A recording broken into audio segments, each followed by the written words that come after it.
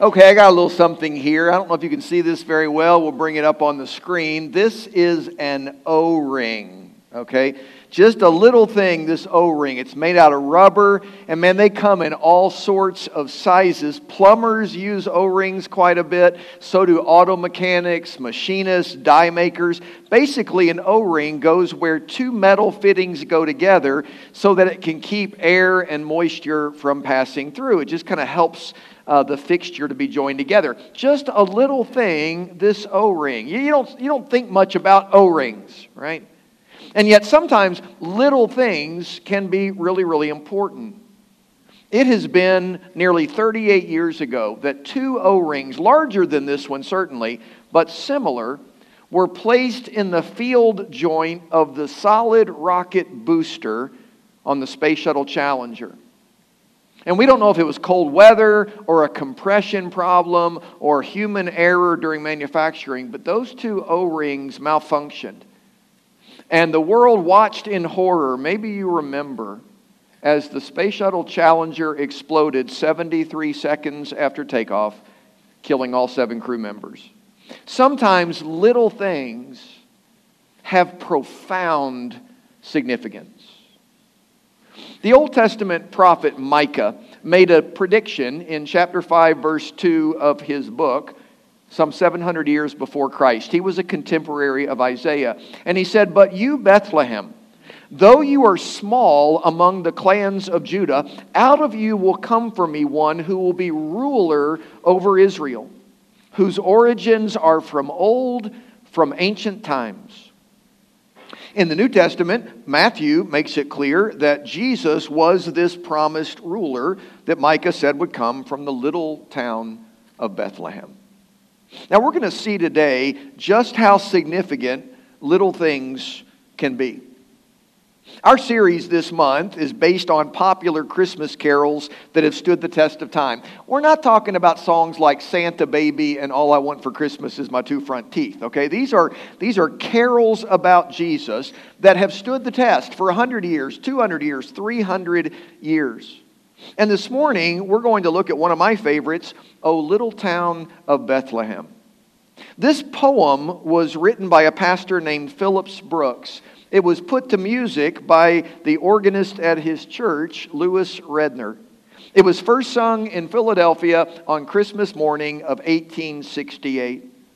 Phillips Brooks was considered by many to be the greatest American preacher of the 19th century.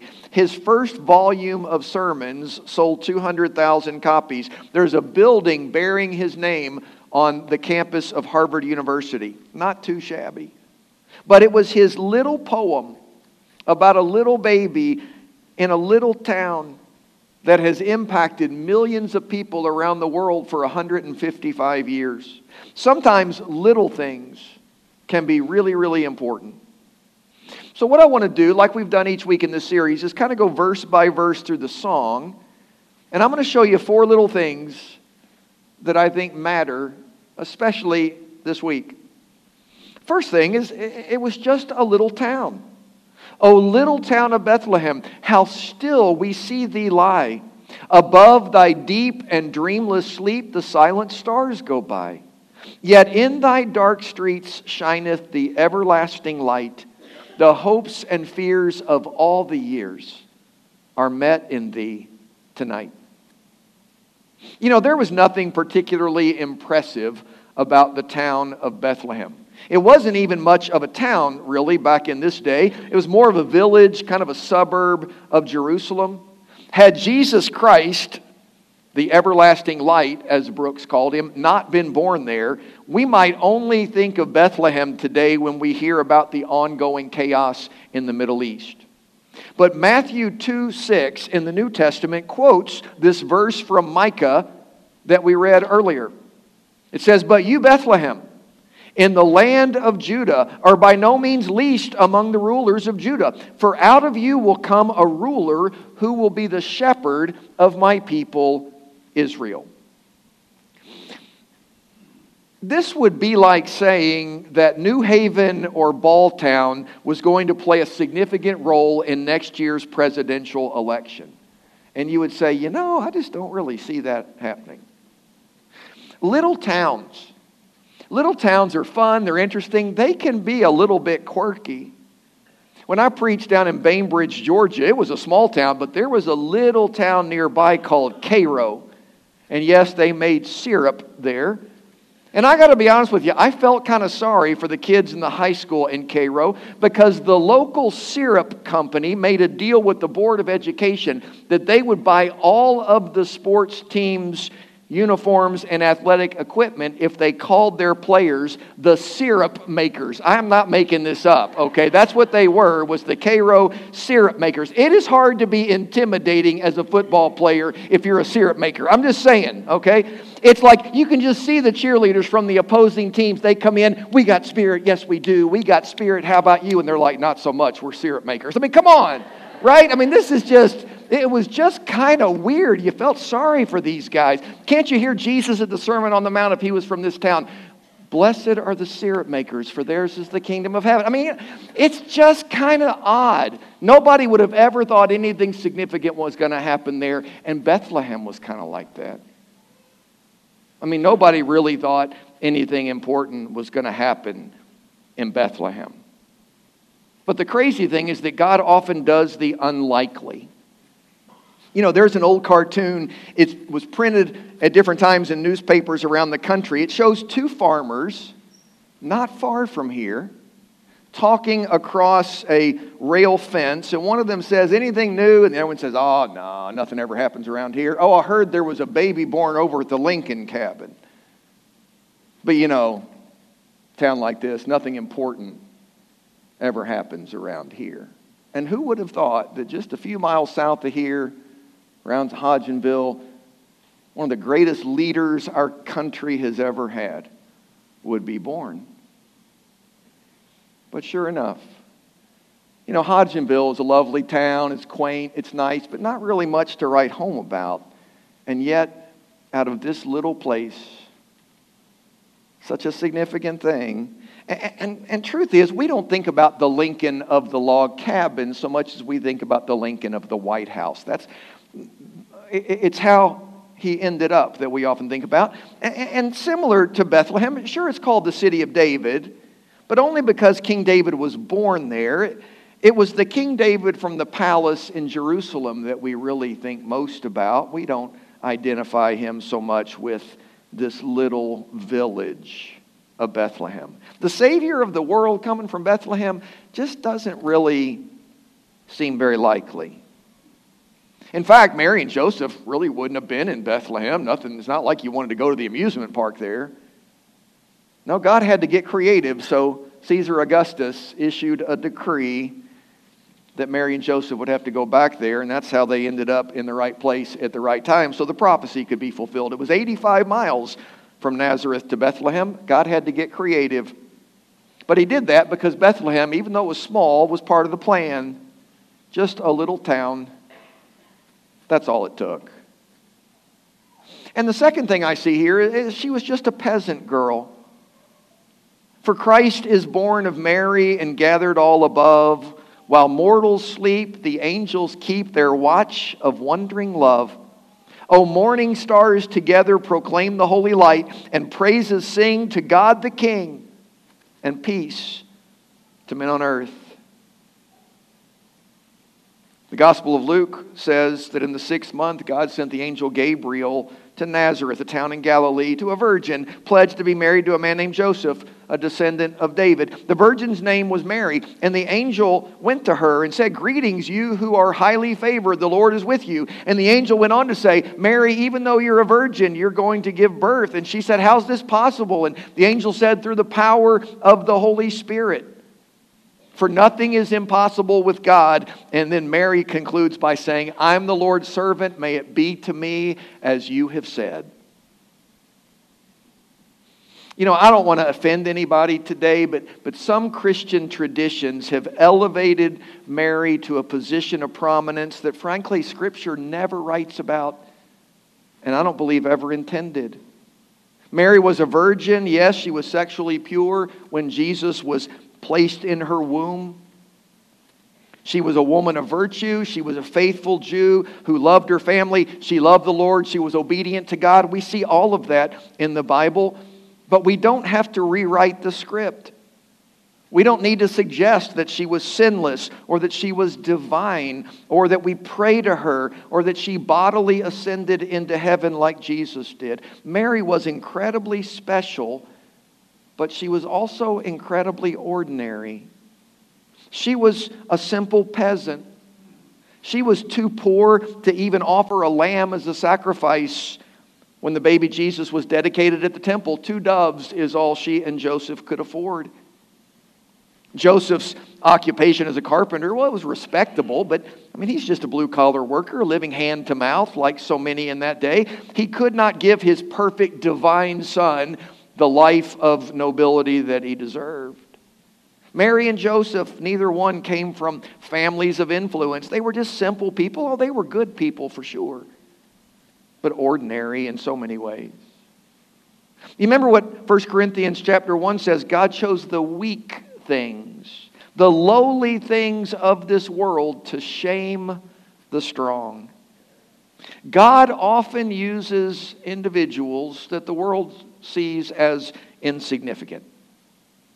David, great king, sure, but he was just a shepherd boy, last in line in his family.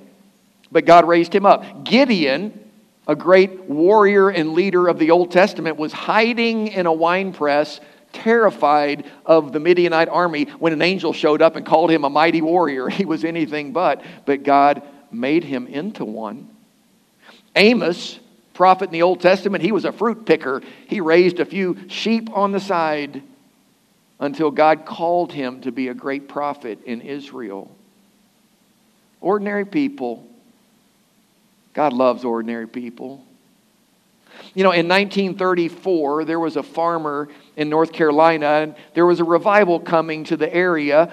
And so he invited a group of his friends to come to his farm, and they were going to spend a day in prayer about the revival. And as they prayed, they just felt compelled to ask God to raise up someone from their own little community to carry the gospel to the ends of the earth. The farmer's son was converted during that revival. Gave his life to Christ. Now, I bet that you've probably never heard of Mordecai Ham. He's the guy that preached the revival. But I bet you've heard of that farmer's teenage son who came to Christ then. His name was Billy Graham. And he did take the gospel around the world. And I wonder if maybe you're here today and maybe you think, gosh, I just don't have much to offer. Those people up on stage singing and playing, I can't do that. I'm not very talented, or I'm certainly not the best looking person in the room, and not the greatest athlete or the smartest student. I'm not a musician at all, and I don't stand out in any crowd. I don't care how small the crowd is. Well, the cool thing is you're in good company. God loves people like you and me because He loves to work through ordinary people. People who give everything to God, who just say, here I am, use me. God loves people like that. Just ask Mary. That's the kind of person she was. Now, in verse 3 of O Little Town of Bethlehem, we're reminded that really it was just an ordinary night. How silently the wondrous gift is given. So God imparts to human hearts the blessing of His heaven. No ear may hear His coming, but in this world of sin, where meek souls will receive Him still, the dear Christ enters in. Brooks said that God's wondrous gift arrived silently, that few ears heard His arrival. And that's certainly true. Luke 2 says that while they were in Bethlehem, Mary and Joseph, the time came for the baby to be born. And Mary gave birth to her firstborn, a son. She wrapped him in cloths, swaddling clothes, the King James Version says, placed him in a manger because there was no room for them in the inn. The people in Bethlehem weren't expecting a miracle that night. It's no surprise. God had not spoken through a prophet in Israel for 400 years. Let that sink in. 400 years. since God had spoken. Israel by this time is occupied by the Romans. Life is terrible, right? Heaven was silent. Nobody had any reason to expect that this night was going to be any different than any other night. And you know, there are a lot of words that we could choose to describe the people of Bethlehem that night. Frustrated, maybe. The census, the taxes, all these crazy people coming to town. The pressure, they were exhausted. But I don't think expectant was a word that probably described any of them. They were just too busy. They were stressed. They were desperate to sort out the mess that they were going through. No time to watch for miracles. Get your head out of the clouds. Now, God could have gotten their attention. He certainly did that with a handful of shepherds out in the fields, right? But God did not force himself on the people of Bethlehem. They had their lives to live, and he didn't want to be a bother. So God kind of stepped into history without fanfare. You know, I've thought about this. I wonder if anybody who was there that night looked back later with 20/20 hindsight and realized what they'd missed. Kind of the light bulb goes off, you know. It's like it's years later and Luke has written his gospel and they're hearing the gospel read and they start thinking, let's see, that would have been about 40 years ago and there was that census and Caesar Augustus and we were there in Bethlehem and there was that woman in labor. Gosh, you could hear her carrying on in the barn. Oh my gosh. The Savior of the world was born 50 feet from where I was sleeping. I wonder if anybody did that. You know, I wonder if they looked back and they began to connect the dots. I don't know. But they didn't notice that night because they were busy. You know, the people in Bethlehem that night are frankly a lot like us. Their Roman taxes are our credit card bills, and their travel to Bethlehem is kind of like our waiting in the airport or the long drive to Grandma's house. Their pressure to make ends meet is the same as many of us feel every time the paycheck comes and it's not enough. And it was easy to miss Christ at Christmas for them. And let's be honest, it can be easy for us to miss Christ too. Because God doesn't force himself on us. It was just an ordinary night. Ken Geyer, one of my favorite authors, said it this way. With barely a ripple of notice, God stepped into the warm lake of humanity. Oh, sure, there were angels announcing the Savior's arrival, but only to a band of blue-collar shepherds. And yes, a magnificent star shone in the sky to mark his birthplace, but only 3 foreigners bothered to look up and follow it. Thus, in the little town of Bethlehem, that one silent night, the royal birth of God's Son tiptoed quietly by as the world slept. The royal birth of God's Son tiptoed quietly by as the world slept. There's a song that's become popular in the last few years by Casting Crowns. The song's called While You Were Sleeping. And at one point in the song it says, "Oh Bethlehem, what have you missed while you were sleeping?" God, think of it, God became a man and stepped into your world today. Oh Bethlehem, you'll go down in history as a city with no room for its king. Just an ordinary night, ordinary place. That's what people thought. Which kind of brings us to the final verse of the song and the most important little thing that's ever come down the pike. He was just a helpless baby. O holy child of Bethlehem, descend on us, we pray. Cast out our sin and enter in, be born in us today. We hear the Christmas angels, the great glad tidings tell. O come to us, abide with us, our Lord Emmanuel. You remember what the angels said to the shepherds? Today in the town of David, a Savior has been born to you. He is Christ the Lord. And this will be a sign to you. You're going to find the baby wrapped in cloths, lying in a manger. I mean, it sounds so normal to us because we've been hearing it all our lives. The King of the universe is going to be in a feeding trough. That's where you're going to find him. Ron Davis said that sometimes delightful gifts are wrapped in very plain packages like swaddling clothes. Why did God do it this way? Have you ever thought about that? I mean, why not arrive in tremendous power? Why did God come as a helpless little baby? Why not a conquering king? Why not a giant of a man with a powerful army, host of angels to overwhelm the forces of Rome? I can think of a couple reasons. One, Jesus came not just to save us, but to identify with us, with our struggles, with our pain.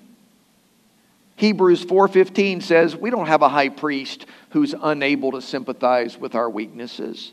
We have one who's been tempted in every way just as we are, yet he was without sin. He wanted to identify with us. He was born in poverty. He was raised as an outcast. He was hated by the religious establishment. He was pursued by his enemies, abandoned by his friends, abused out of jealousy, and killed like a common criminal. If you're hurting today, I'm telling you, Jesus understands how that feels. If your life is hard, if you feel like things never go your way, man, get in line. He gets it. He knows. And that identification is so profound. And I think the second reason Jesus came as a baby was just to prove his humility.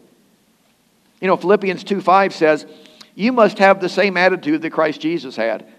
Though he was God, he did not think of equality with God as something to cling to. Instead, he gave up his divine privileges. He took the humble position of a servant, and he was born as a human being. A guy named R.C. Sproul wrote a devotional several years ago about Christmas time. It was called Big King, Little King. He said, once upon a time in the tiny land of Israel, two kings were alive at the same time in the same place. One of the kings was about 70 years old. The other king was an infant. The big king was evil, and the little king was pure. The big king was rich and powerful. The little king was stricken with poverty. The big king lived in an opulent palace. The little king was born in a stable. The big king's name was Herod. He was called the Great, but he died and is now remembered as a little king. The little king grew up and became Jesus, the greatest king of all. He is now the King of all kings, and he is the Lord of all lords. See, God uses simple things to confound the wise. He uses weak things to humble the strong. God has the power to part the Red Sea and to send down consuming fire from heaven and to make the sun stand still. And he does those kinds of things once in a while. But I think God often does his best work through little things, ordinary people, subtle, quiet, just behind the scenes. Jesus came as a little baby in humility, proving that Almighty God would meet us right where we are so that someday we can go be where he is. Christ modeled humility throughout his life. I mean, he washed his disciples' feet. He submitted to the crucifixion. He refused to retaliate against his enemies. He remained humble. And this whole idea of God in the frailty of human flesh, the Bible calls it a mystery. In 1 Timothy 3:16, it says, beyond all question, the mystery of godliness is great. Speaking of Jesus, he appeared in a body. He was vindicated by the Spirit. He was seen by angels. He was preached among the nations, believed on in the world, and he was taken up in glory. I love these words from Carl Sandburg, about the arrival of Jesus. He said, a baby in a feed box, back in a barn, in a Bethlehem slum. A baby's first cry mixed with the crunch of mules' teeth on Christmas corn. Listen to this. Baby fists softer than snowflakes.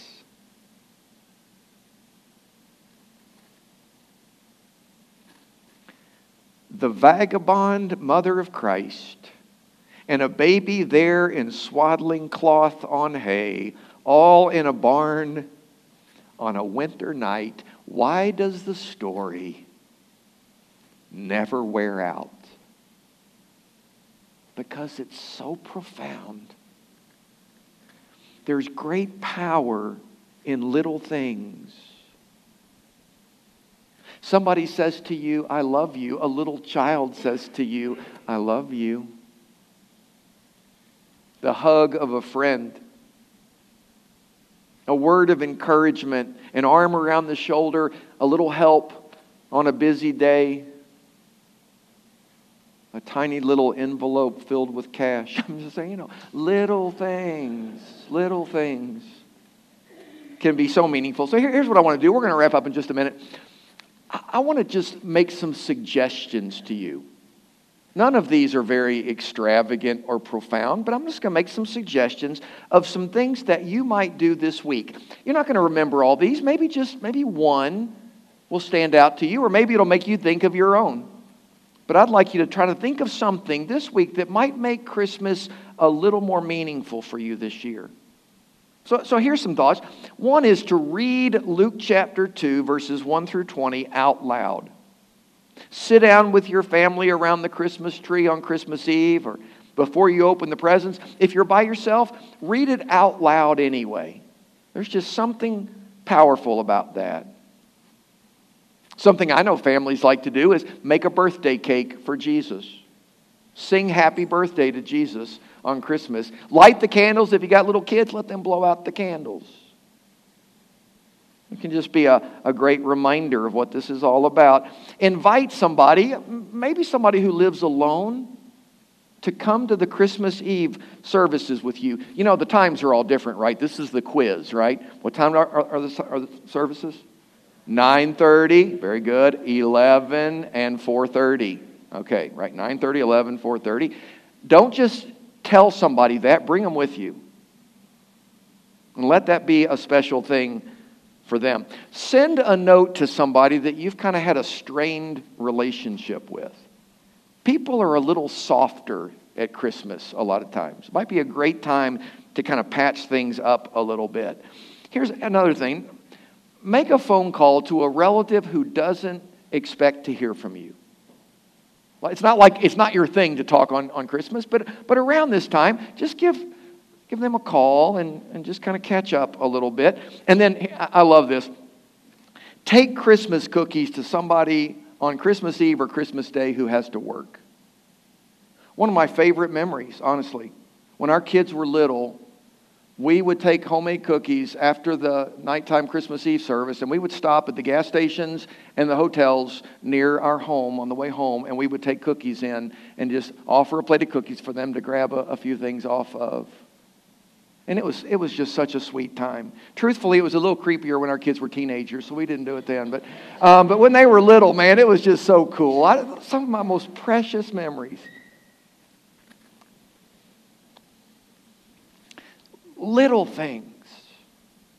Here's the bottom line today. We could go any direction. This is just a little reminder to you before we wrap up. God can take whatever little it is you got, whatever little thing, and He can use it in a big way. I'm convinced of that. If you kind of devote it to Him, that little bit of talent you have, that little bit of money that you have, that little opportunity for service, that little plate of Christmas cookies. If you just kind of devote that to God, I think He can do something that might matter way more than you think. Phillips Brooks, the author of our carol for this morning, once said this: "It's while you are patiently toiling at the little tasks of life that the meaning and shape of the great whole of life dawns on you." God can take the little that you and I have got, and He can use it in a big way. You know, I see people this time of year, and it's like people are looking for meaning this season by having the perfect holiday party or the perfect family gathering or maybe the perfect gift under the tree. And other people maybe are a little more focused and they're looking for Jesus, but they want some kind of dramatic experience. They're hoping for some kind of spectacular epiphany. And I'm telling you, if you're counting on that to make Christmas meaningful, I'm afraid you're going to miss it. Because it is often more subtle than that. God doesn't overwhelm like that very often. I mean, sometimes. But the first Christmas was just a little town. It's just a peasant girl, just an ordinary night, just a helpless baby. Easy to miss on that first Christmas. I just don't want you to miss it this Christmas.